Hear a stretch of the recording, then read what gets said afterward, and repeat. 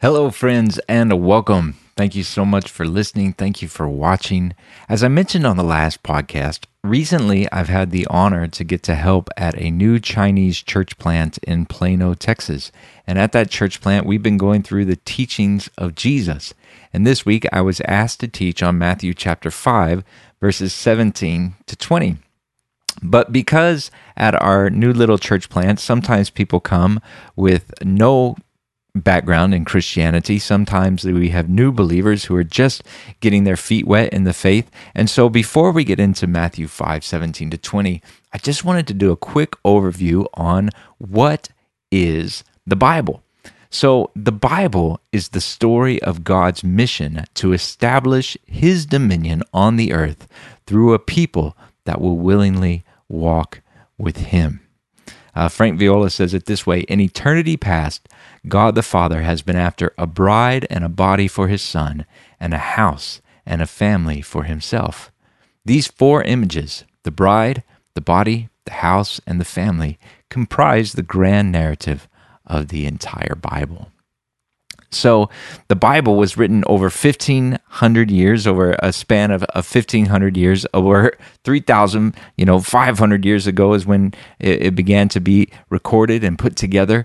And it was written it has over 40 authors who contributed to it, and 66 books over 1,500 years. So it's a collection of covenants. The Bible has 5, or some people say 6 covenants, depending on how you count, and each covenant has a canon of literature that surrounds it, with the largest by volume being the Mosaic covenant, has the largest canon of literature surrounding it. But the Bible has the God's covenant with Noah, God's covenant with Abraham, God's covenant with the people of Israel through Moses, the Mosaic covenant, God's covenant with David, and then Jesus establishes the new covenant. So it's very helpful if we understand the Bible as a collection of covenants, because then we can kind of get a sense of what's going on and what parts of the Bible are relevant to our lives today. Now, all Scripture has something to speak to us today. It's all written down for our instruction, and we can learn from every part of Scripture, but it's not all equally applicable. So as we'll see, God told Noah to build an ark. Well, God is not telling us to build an ark today. When God spoke to Noah, Noah accomplished the thing that God spoke to him. And so that word of the Lord has been fulfilled, and it's not on us now to build an ark and to gather all of the animals. That was a word for Noah. So we'll see that this is one of the things that Jesus is also coming to do. He's coming to fulfill the words of God that were spoken. Now, on the PowerPoint here, I'm putting up a picture of Star Wars, of the very first Star Wars movie that came out in the 70s. And so now, if you're a Star Wars fan, you know that the first Star Wars movie that was produced was actually part 4 in the story of Star Wars, right? So when you first watched it, you thought, oh, that was really cool. But then 20, 30 years later, they came out with parts 1 through 3. And then that kind of explained, oh, wow, this is what was going on before. This makes part 4 make even more sense. Same way with, for example, the Avengers movie. You could watch the Endgame Avengers movie and still enjoy it, but it makes a lot more sense if you've seen Infinity War that came before it, right? So Jesus is coming on the scene after all of the Old Covenant, after God's covenant with Noah and Abraham and Moses and David, and Jesus now arrives on the scene. So there's a lot of context in what Jesus is speaking to, and the the area that Jesus is living in, and the context that he's in. The Bible says that Jesus was born under the law, and that was really important, because if he hadn't been born under the law, he would not be able to fulfill the law. And that's what Matthew chapter 5, verses 17 to 20 is all about. But just as a summary, to kind of frame everything as we go forward, Jesus is coming to the earth to establish a new covenant, and part of his new covenant includes a new commandment. But Jesus says in Matthew chapter 5, verses 17 to 20, "Do not think that I have come to abolish the law or the prophets. I have not come to abolish them, but to fulfill them. For truly I say to you, until heaven and earth pass away, not an iota, not a dot, will pass from the law until it is all accomplished. Therefore, whoever relaxes one of the least of these commandments and teaches others to do the same will be called least in the kingdom of heaven. But whoever does them and teaches them will be called great in the kingdom of heaven. For I tell you, unless your righteousness exceeds that of the scribes and Pharisees, you will never enter the kingdom of heaven. So, what is Jesus saying to us? Let's get into this verse. Jesus is saying that he has come to fulfill the law and the prophets. Now, I thought this video was really good at explaining exactly what the law and the prophets was. So, under fair use laws, I hope I'm going to share this video produced by the Bible Project. You're most likely familiar with the 10 Commandments in the Bible, stuff we generally take as good advice. Don't murder, don't steal, honor your parents, the list goes on. And those are just the first 10. There are actually a total of 613 commands, all given to ancient Israel, found in the first 5 books of the Bible, which in Hebrew are called the Torah. Now, the word Torah is usually translated in English as the law, because it has all of these laws in it.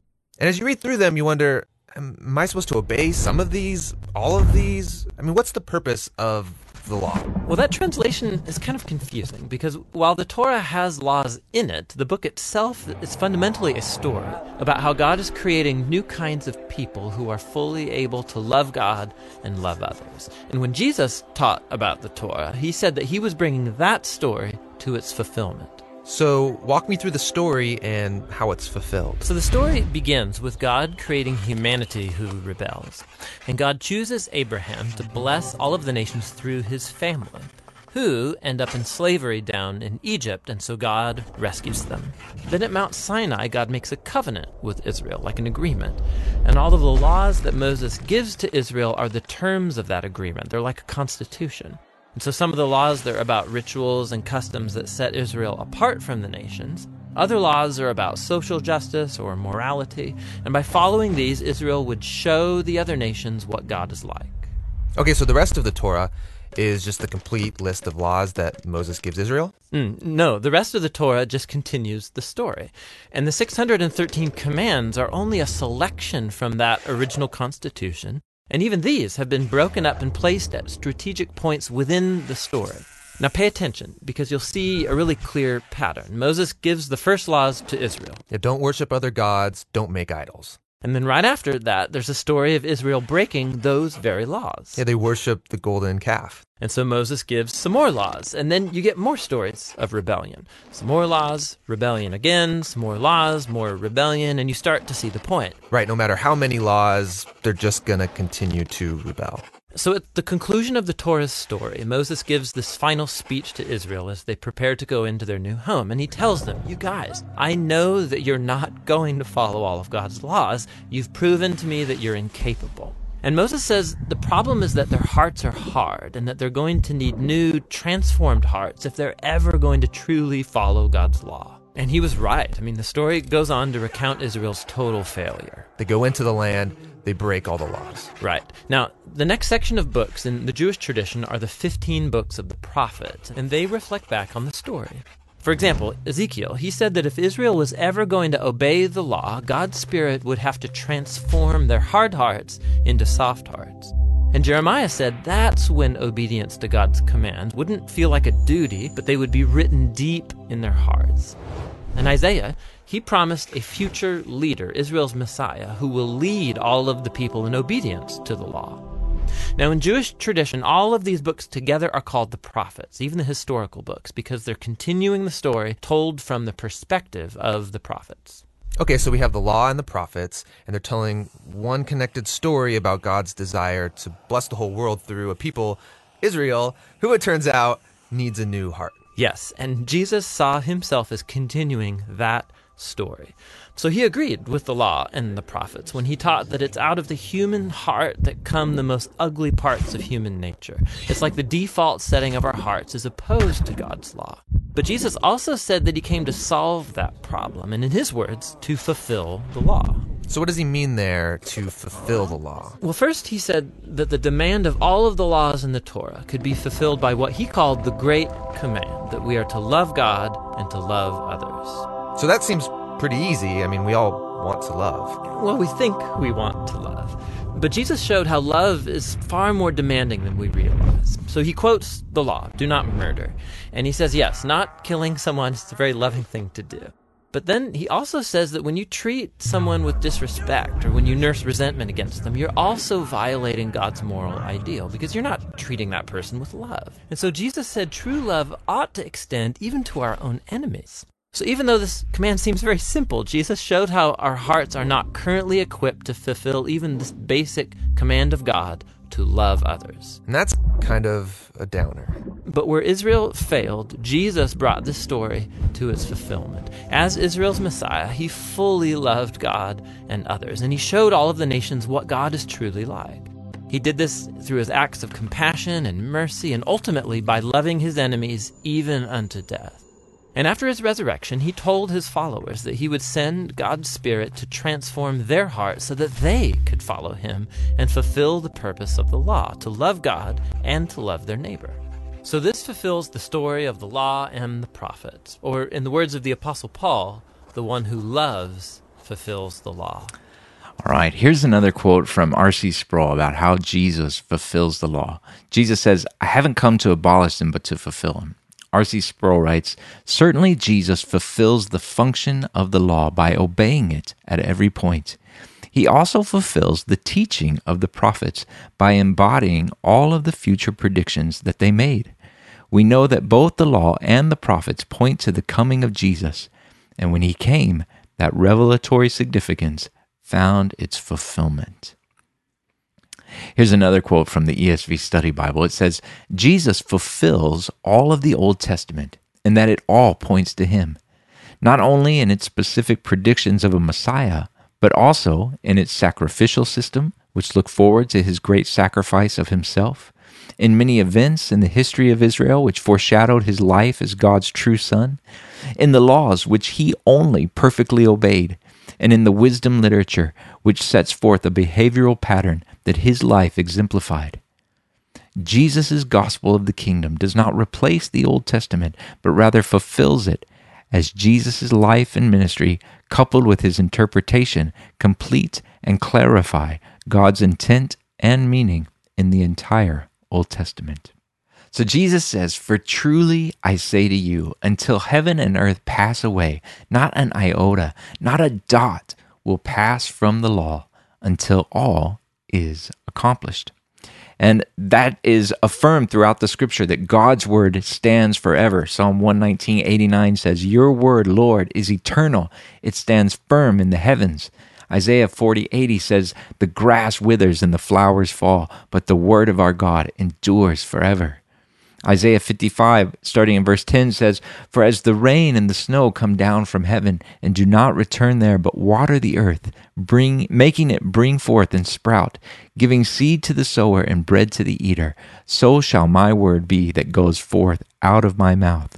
It shall not return to me empty, but it shall accomplish that which I purpose, and shall succeed in the thing for which I sent it. So, we have the eternal Word of God, and Jesus says that it will remain until heaven and earth pass away, until all is accomplished. And so in this sentence, we have two untils, which can be a little bit difficult to understand. So he says, until heaven and earth pass away, not an iota, not a dot will pass from the law until all is accomplished. So we have this thing won't happen until this thing or until this thing. So kind of in a mathematic formula, we could say until A, B won't happen until C. Or we could say B won't happen until A or until C. So using an example, I'm getting ready to do some traveling to translate for Peter Hsu. So this is what was on my mind. I could say, I won't go to New York until May 7th, or until Peter calls me. Or to restructure the sentence the way it is in Matthew 5:18, I could say, until May 7th, I won't go to New York until Peter calls me. So what Jesus is saying is until the end of time, the law won't pass away until it is fulfilled. And so this is what Jesus does. Jesus fulfills the law. Jesus said in John 17:4, I glorified you on earth, having accomplished the work that you gave me to do. In Luke 12:50, before Jesus goes to the cross, he says, I have a baptism to be baptized with, and how great is my distress until it is accomplished. And Jesus is talking about dying and suffering on the cross. He's not talking about being baptized with water there. And then when Jesus is transfigured in front of his disciples, it says, behold, two men were talking with him, Moses and Elijah, who appeared in glory and spoke of his departure, which he was about to accomplish at Jerusalem. So here's Moses and Elijah. It's the law and the prophets, and they're talking with Jesus. And I'm sure Jesus doesn't need to be reminded, but I can imagine the discussion that they're having. Okay, remember to ride in on a donkey, and remember that you're going to be betrayed for 30 pieces of silver. And, they're going over all of the prophecies that Jesus has to fulfill. And maybe, I'm sure Jesus didn't need to review them, but, maybe that's the things that they're talking about. They're talking about all the scriptures that Jesus is going to accomplish. And then Jesus explains that to his followers after he's resurrected. In Luke chapter 24, it says, beginning with Moses and all the prophets, he interpreted to them in all the scriptures the things concerning himself. So after Jesus is resurrected, he opens the minds. It says in Luke 24:45, it says, he opened their minds to understand the scriptures, and he said to them. And then he goes on to explain that the scriptures are talking about him. And Paul talks about that in 2 Corinthians chapter 3. He says that the only way we understand the Old Covenant, the Old Testament, is in Christ. And apart from Christ, there's a veil that remains, that we don't see what the purpose of the Old Covenant was, except in Christ, because in Christ the veil is removed, and we see what God was doing in the Old Covenant. So here on the screen, I have a picture. This is Tom Dubois' picture of Noah, painting of Noah, and this is one of my favorite paintings of all time. It's called The Commission, and it has Noah in the foreground, and in the background, far away, there's kind of a frame of his ark that is very much under construction in this painting. And so the ark, took about 100 years to build, and so this is sometime early in that process where Noah is building this ark. And this artist did 4 paintings of Noah, and this is the first one at the beginning, where this word has come to Noah, and he's doing what God told him to do. He's fulfilling the word of God that came to him. And then this last painting, this next slide, shows the final painting in this artist series, and it's called The Celebration. And here's Noah out of the ark, the rainbows in the sky, all of the animals have come out, and he has accomplished that thing that God gave him to do. So in that same way, Christ accomplished the word of God. He fulfilled the law and the prophets. He accomplished everything that God gave him to do. And so God's word cannot be voided. It can only be fulfilled. And that is what Christ did. Luke 16:17 says, it is easier for heaven and earth to pass away than for one dot of the law to become void. And so what Christ is telling us in Matthew 5:17, he says, until the end of time, until heaven and earth pass away, the law won't pass away until it's fulfilled. Until it's fulfilled. And so Christ fulfills the law. And so now the law is being set aside. But before we get to that element, we have to say, well, wait a second. What about the least of these commands? Because Jesus tells his followers, anyone who relaxes any of the least of these commands is going to be the least in the kingdom of heaven. So that is a conjunction between those two verses. Jesus says, therefore, and here's the dictionary definition of therefore. It means for that reason, or because of that, or on that ground. So Jesus has said, these things cannot pass away until they've been fulfilled. I have come to fulfill them. Therefore, if anyone relaxes any one of these commandments and teaches others to do the same, he will be called the least in the kingdom of heaven. But whoever does them and teaches them will be called great in the kingdom of heaven. Now, what are these commandments that Jesus is talking about? Which commandments is he talking about? Is he talking about the 613 commandments of the Torah? Or is it that he said that he has fulfilled? Or is he talking about the commandments that he's about to give them as part of his Sermon on the Mount when he says, you have heard it said, but I say to you. So he says, you have heard it said, do not murder, but I say to you, don't be angry with your brother. You have heard it said, don't commit adultery, but I say to you, don't even lust after a woman. You have heard it said, eye for eye, tooth for tooth, but I say to you, turn the other cheek. And so these commandments that Jesus is saying, don't relax these commandments because your righteousness must exceed the righteousness of the scribes and Pharisees. So let me read this from another commentary on Matthew chapter 5. It says, the logical connection between verses 18 and 19 is different, focusing more on until all is accomplished, the closest phrase. The thought would be like this: all the law will remain until everything is accomplished. Therefore, since Jesus did accomplish everything, we are to teach these laws, the laws of Jesus, that he will soon give us, instead of the old laws that he critiques. This makes better sense in the context of the sermon and in the New Testament. It is Jesus' commandments that should be taught. Matthew 17 and Matthew 28:20, Jesus explains why. For I tell you that unless your righteousness surpasses that of the Pharisees and the teachers of the law, you will certainly not enter the kingdom of heaven. So, at the end of his earthly ministry, remember when Jesus gives the Great Commission after he's risen from the dead, he instructs his disciples to teach others to observe all that he has commanded them. So he says, he's not telling them, go out and teach them the law and the prophets. He's saying, no, the commandments that I have taught you.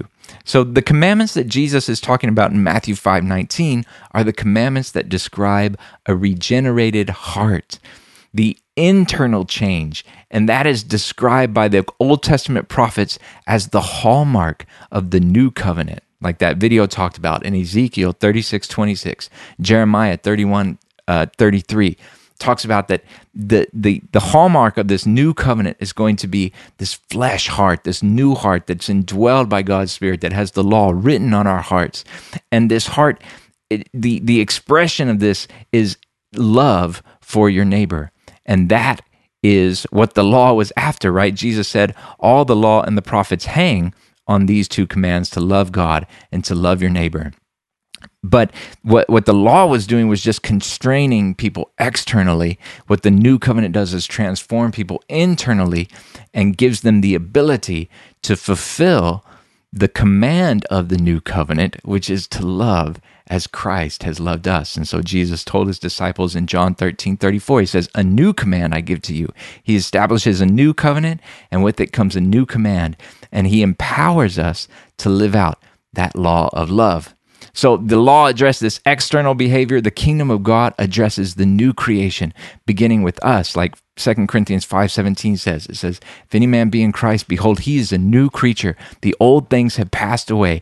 New things have come. So Jesus tells his followers in verse 20 now, he says, for I tell you, unless your righteousness exceeds that of the scribes and Pharisees, you will never enter the kingdom of heaven. And we've talked about this a lot on my podcast, but entering the kingdom of heaven is not about going to heaven when you die. It's about experiencing the reign and ruling presence of God in our lives right now. And when we die, we get to go and be in his presence forever.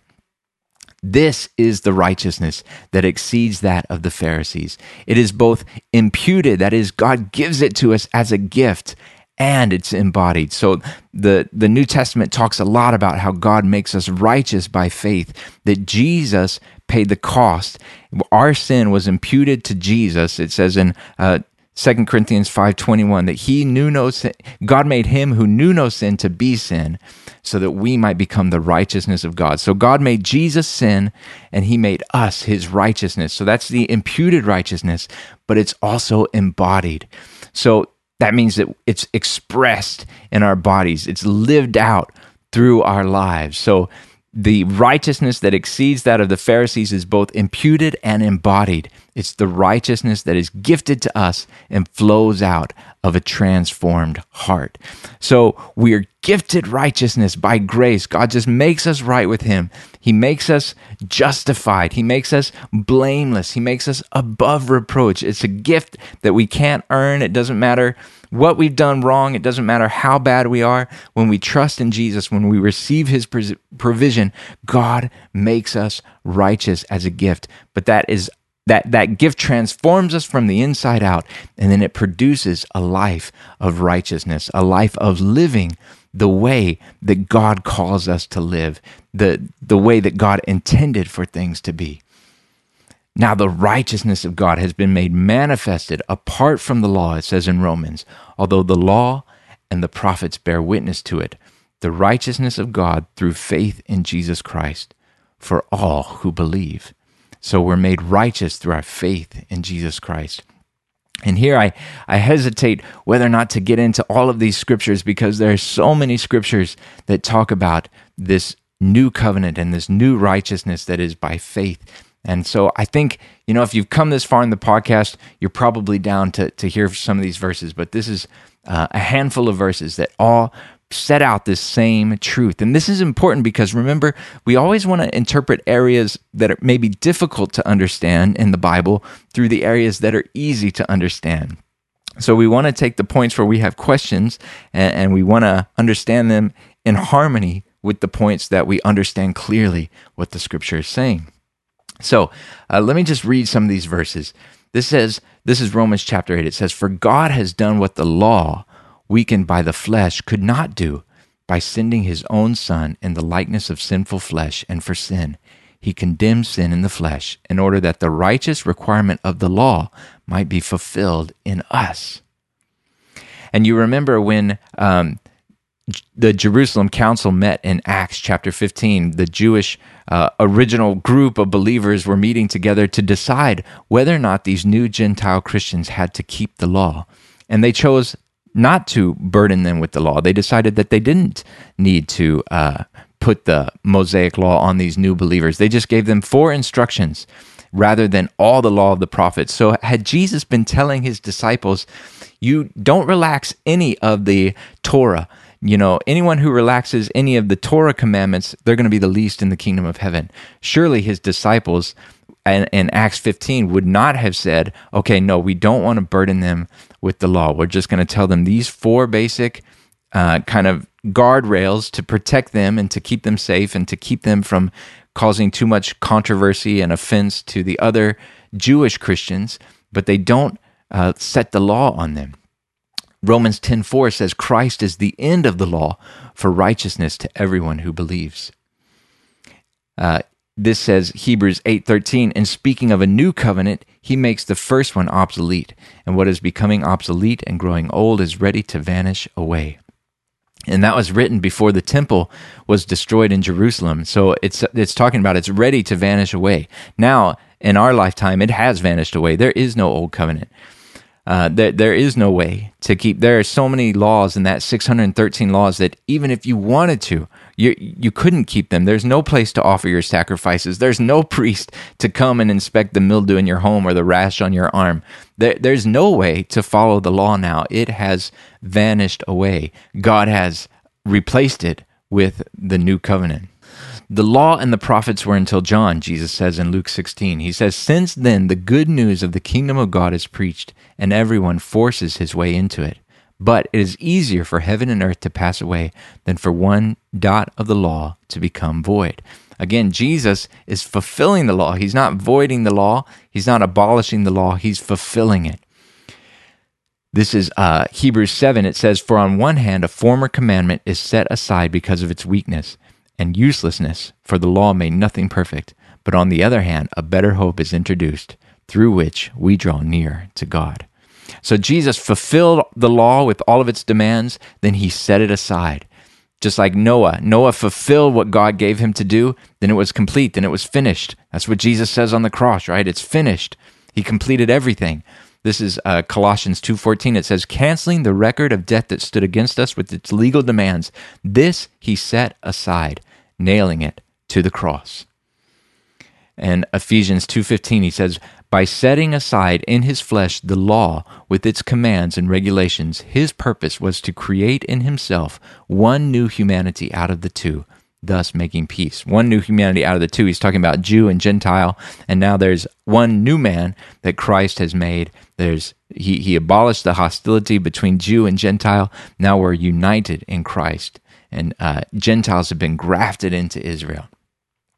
Jesus himself sets aside the law. If we look at what Jesus teaches when he tells them, now teach these commands, don't relax any of these commands, and then the Sermon on the Mount in Matthew 5:38 and 39, he says, you have heard it said, an eye for an eye and a tooth for a tooth. But I say to you, do not resist the one who is evil. But if anyone slaps you on the right cheek, turn to him the other also. And Matthew is presenting Jesus as the new Moses. Jesus is the new covenant maker.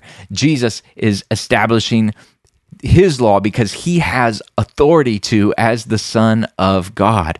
And that was what was so offensive to the religious establishment. Who do you think you are? You can't reinterpret the law. And Jesus says, yes, I can, because he was the Word made flesh, because he was the covenant maker. He had the authority to interpret the law. He had the authority because he was fulfilling the law. So he had the authority to establish a new covenant. And so even Matthew is set up that way, with Jesus giving, 5 long speeches like the 5 books that Moses wrote, the 5 books of Moses. And Moses goes up on a mountain to receive the law, Mount Sinai. Here we have Jesus giving the Sermon on the Mount. So he's gone up on this mountain. His followers have followed him. And here he's delivering these new commandments. And that's what he's talking about in verse 19 when he says, whoever relaxes the least of these commandments and teaches others will be the least in the kingdom of heaven. So this is Jesus, a type of new Moses, like Hebrews talks about. Jesus is greater than Moses, but one of the motifs of Matthew is showing Jesus as a new Moses, as one who has authority to interpret the law because he's fulfilled the law, and now he has the authority to make a new covenant because he's the Son of God. He's God in the flesh. Jesus also sets aside the law when he gives instructions to Peter in his dream in Acts chapter 10, or when he changed the dietary laws in Mark 7:19. Hebrews 7:12 says, for where there is a change in the priesthood, there is necessarily a change in the law as well.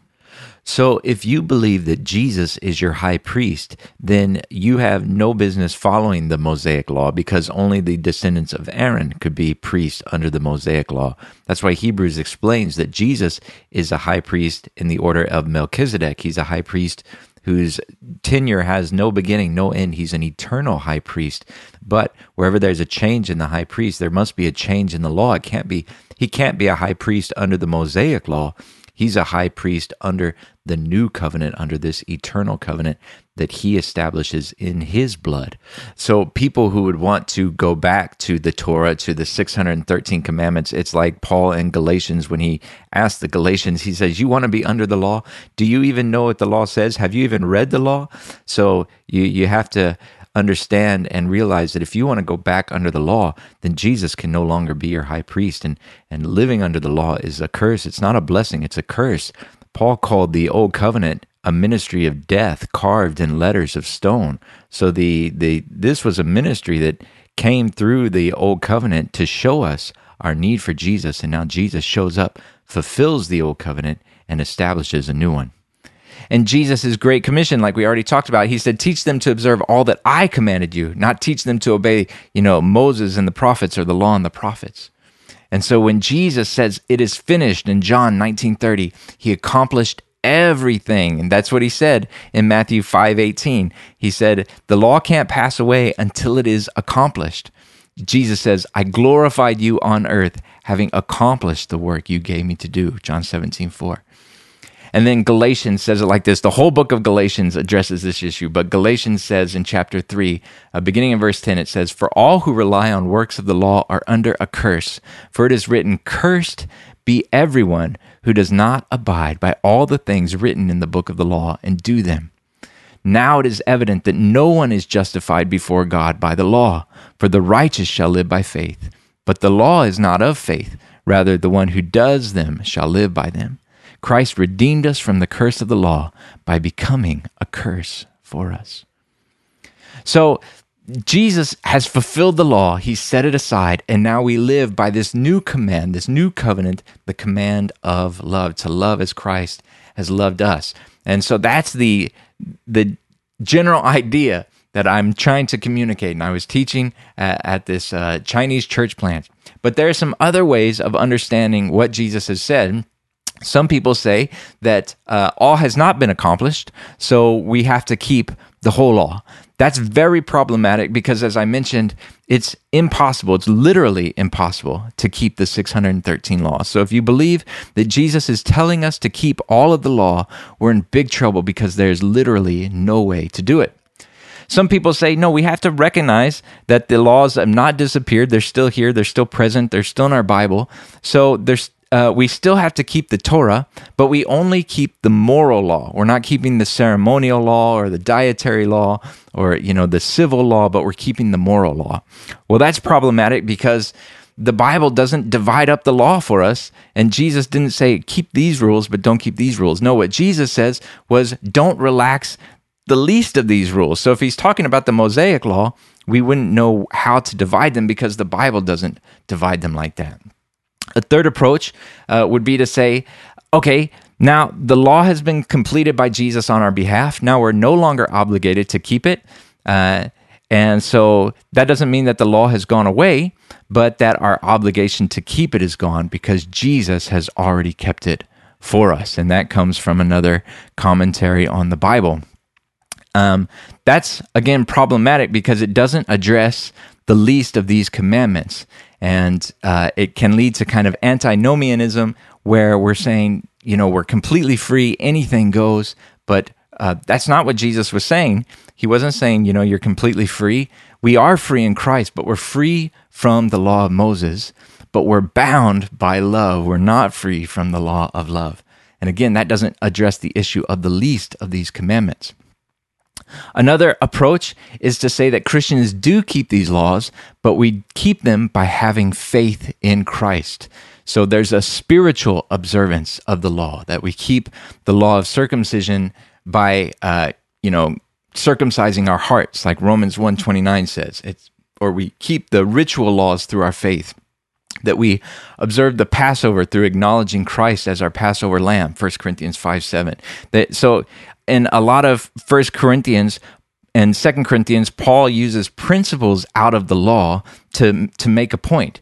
And so some Christians have said, well, that's how we keep the law, just like Paul did. We spiritualize the law. So when Paul says, don't muzzle the ox, he's talking about, sharing all good things and taking up offerings for the ministers in their midst. Paul says, don't muzzle the ox. People say, see, that's fulfilling the law. Paul's still keeping the Torah. He's just spiritualizing it, and that's how we keep the law. He says, don't be unequally yoked. The Old Testament talked about you don't put two animals in a yoke unequally. And Paul says, don't be married to unbelievers. See, it's a spiritualizing of the law.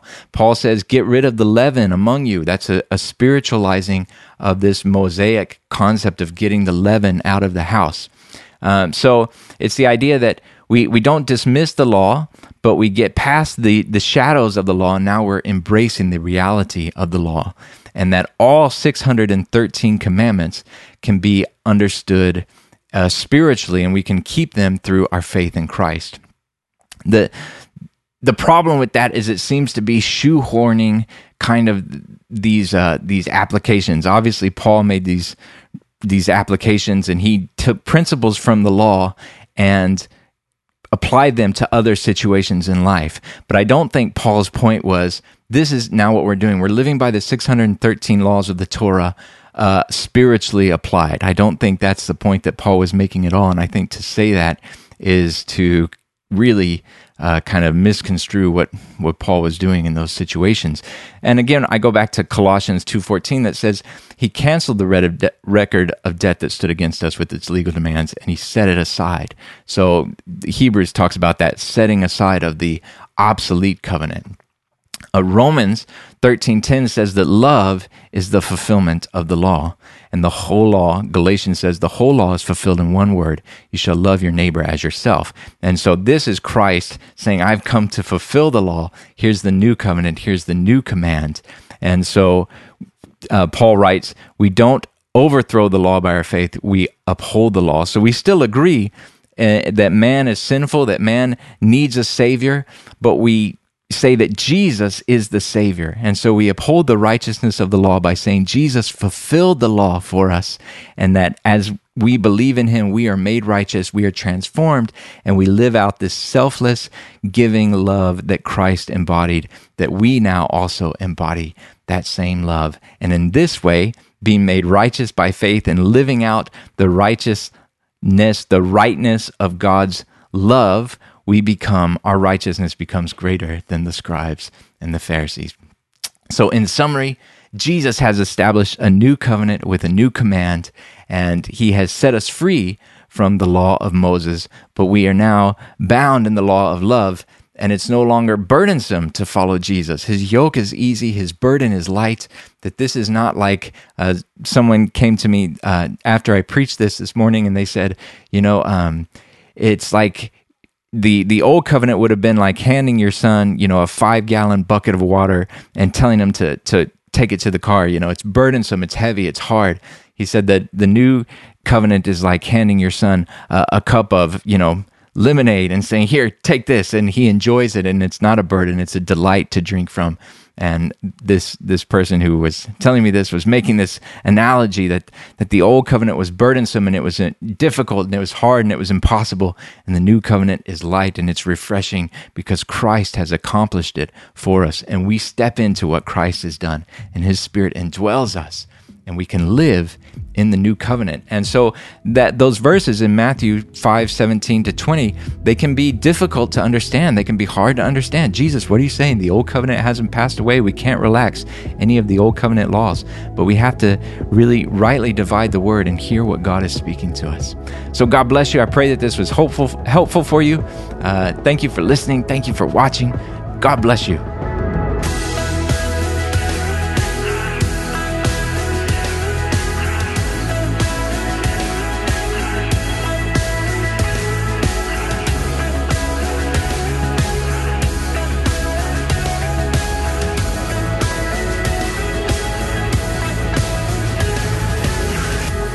Every breeze that blows and every stream that flows, we hear your tenderness.